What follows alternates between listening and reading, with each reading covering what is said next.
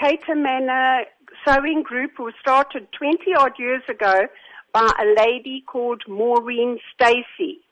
And she started it to teach ladies how to sew so that they could learn how to sew and make garments and items for sale in order to, make an income. How would you describe women taking up sewing as a career path?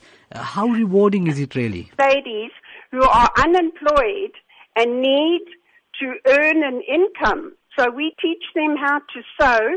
We start off, they do bedspreads by hand, and then we cut out garments and they sew the garments on the machines that we loan them at the clinic, and then they can take the garments home either to keep or to sell to get a small income. So how important would you say it is to provide somebody with a skill rather than giving them a handout? Very important, because then, once we are not there, they can carry on and maybe teach other people as well. So how can women get involved in this initiative offered by the Cato Crest Sewing Group? They have to go to the Cato Manor Clinic on a Thursday afternoon, 1 o'clock till 3:30, and it costs R5 per month.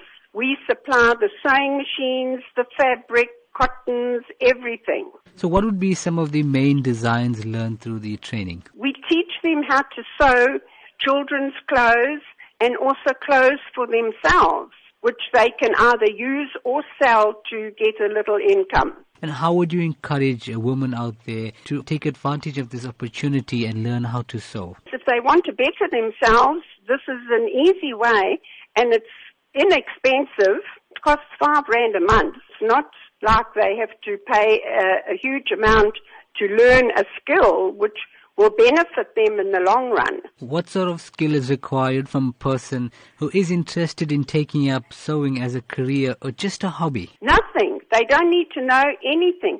We teach them right from, the first thing, we show them how to thread machines and everything, and then we give them the items to sew on the machines that we have been given.